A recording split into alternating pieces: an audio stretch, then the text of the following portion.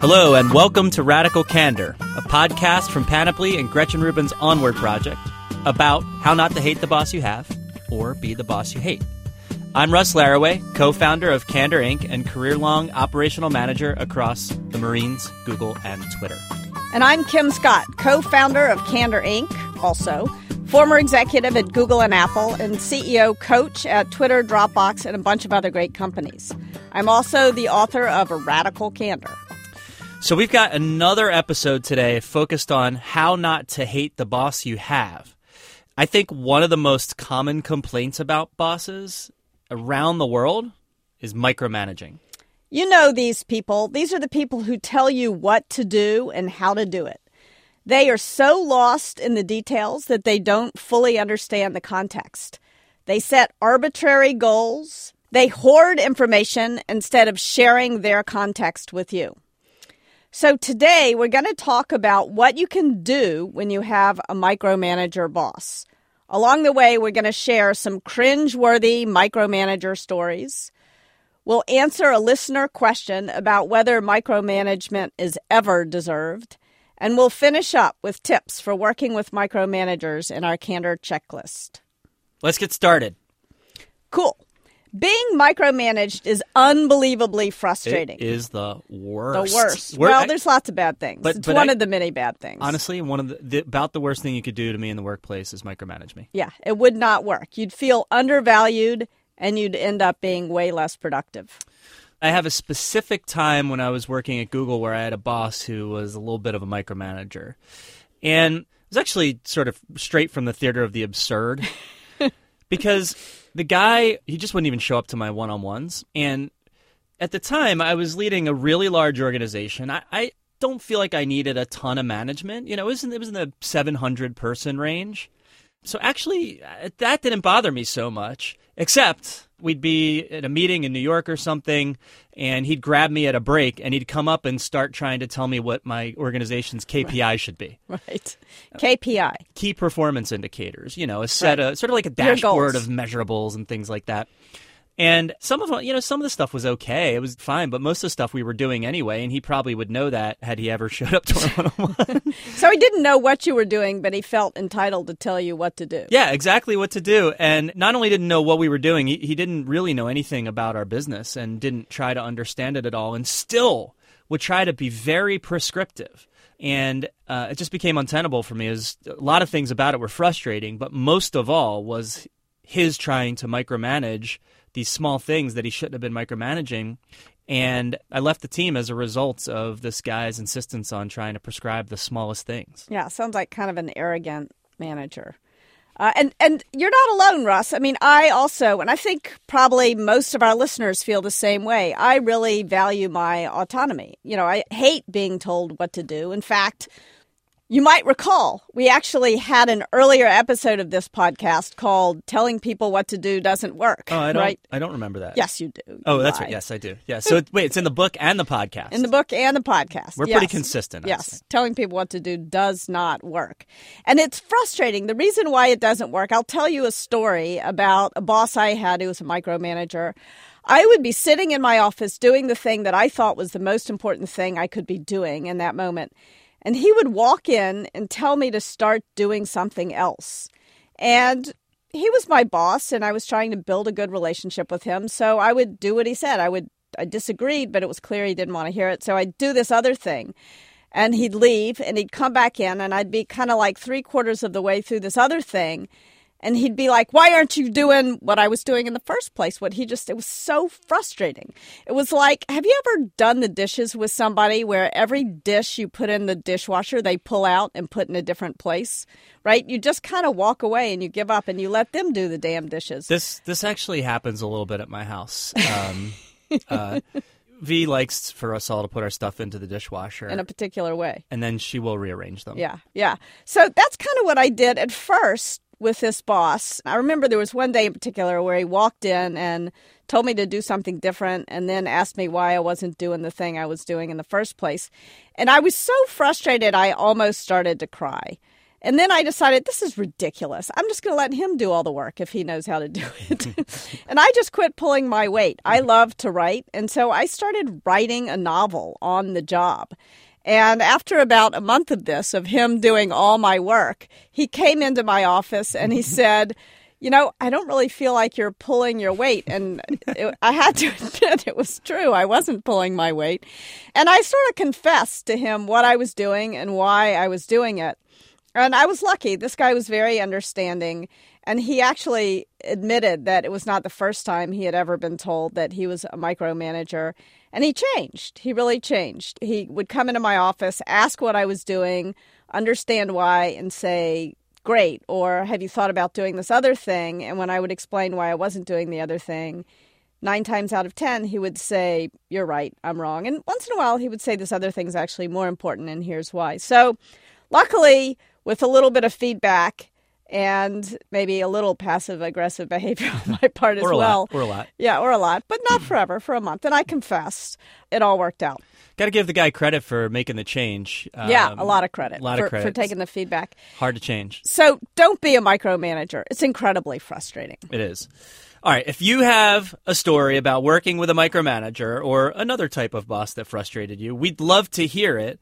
Please email us at podcast@radicalcandor.com or leave us a voice message at 2626-CANDOR. Coming up, we'll answer a listener question about whether micromanagement is ever warranted after the break. But now let's talk about Tripod. Throughout the month of March, we've been asking for your help to spread the word about podcasts. This is the last episode this month, so we'll ask for your help just this one more time. So here's what to do. Think of someone you know who might not listen to podcasts yet, and think of a show that they would love. I'll give you a hint. If you love a show, there's a chance that someone else will love that show. Next step's so obvious. Tell them. Go tell them. Go tell them about it. Maybe it's one of the Onward Project shows like Side Hustle School or Happier with Gretchen Rubin. Whatever it is, tell that person about it and tell us that you shared with the hashtag Tripod, TRYPOD. Thanks for spreading the word.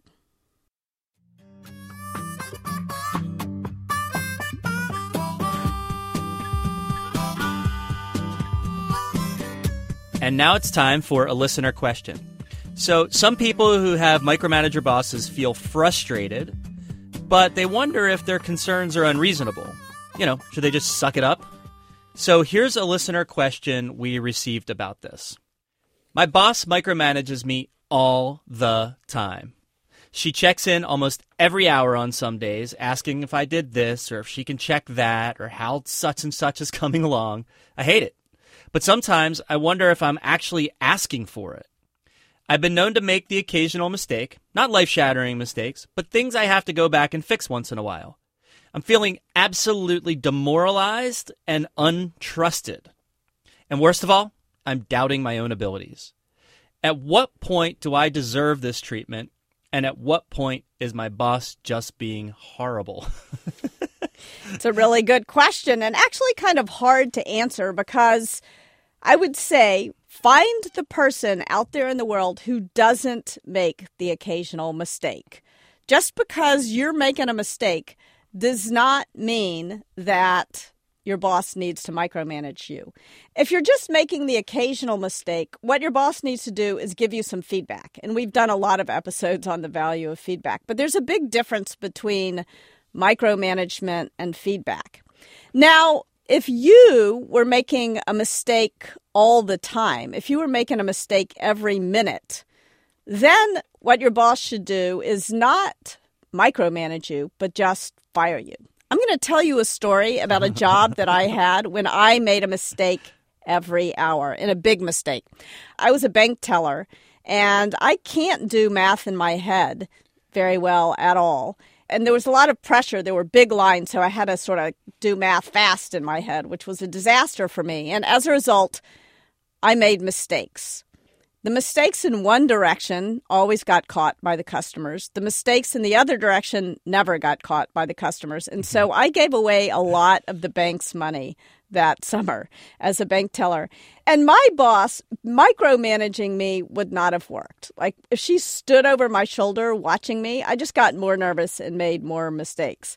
What she should have done, frankly, she didn't do. She kept saying, if you just try harder, you can do better.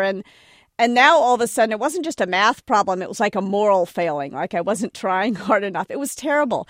I would have been much happier if she had just fired me and I could have gone and mowed lawns that summer or something. Yeah, it's interesting because you don't deserve to be micromanaged really ever, but you might deserve to be fired, right? Yeah, if you can't get it right, which I couldn't in that job. You certainly deserve feedback.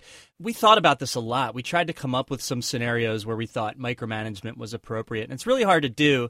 For me, I'm going to fall back to a little bit of research. So there's this book that I love that I've mentioned on the show a few times called Your Brain at Work, written by a guy named David Rock. The author put together something called the SCARF model, which is an acronym that describes a series of threats, social threats that you feel at work that manifest in your brain chemically like a real threat. Like a tiger chasing you. Like a tiger chasing you, exactly. And the SCARF model is status, certainty, autonomy, relatedness, and fairness. Not going into detail on all of that, but picking out autonomy, which is the middle one. When you micromanage somebody, I think nearly by definition, tell me if I'm wrong, Kim, but nearly by definition, you are robbing them of autonomy. Yeah, absolutely. Okay. And so there it is. If people will pretty darn systematically feel a threat response in their brain when you start to trample their autonomy, I think that makes the case that there's not really ever a time where micromanagement makes sense. Give the feedback, make the expectations clear, and if they don't, take care of business and find someone else who can do the job. Absolutely. I think that's so important. So remember, if you have a boss that's micromanaging you and you think the reason may be that you're making a lot of mistakes, just pause and think about me as the bank teller. It wasn't that I sucked. It wasn't that the job sucked, but that job sucked for me. And what I should have done, rather than accepting micromanagement, was find a job that sucked less for me. Like refilling ATMs? Yeah, that would not have sucked less. I would have loved to paint houses that summer. That would have been a good job for me. Or mow grass. Hopefully our arguments give those dealing with these types of situations a little more confidence in the fact that micromanagement is just not the ideal way to work.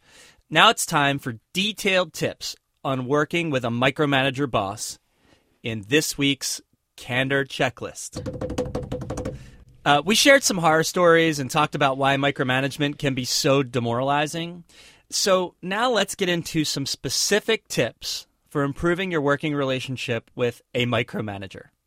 So you might be micromanaged in one of two ways. You might be told what to do, and you might be told how to do it. So our tips are going to walk through both of those. Yeah. And so tip number one is to set clear goals. I feel like if we can work together, a direct report of mine and I, if we can work together, and same with my boss, to set a clear set of objectives for, say, the quarter or the month or whatever makes sense for your business, that is what enabled me to let people go. So we had a really clear shared understanding of exactly what they were trying to achieve. And by us both knowing that, that was the thing that really allowed me to feel like, go achieve those goals and could really back away and let people just go do their work.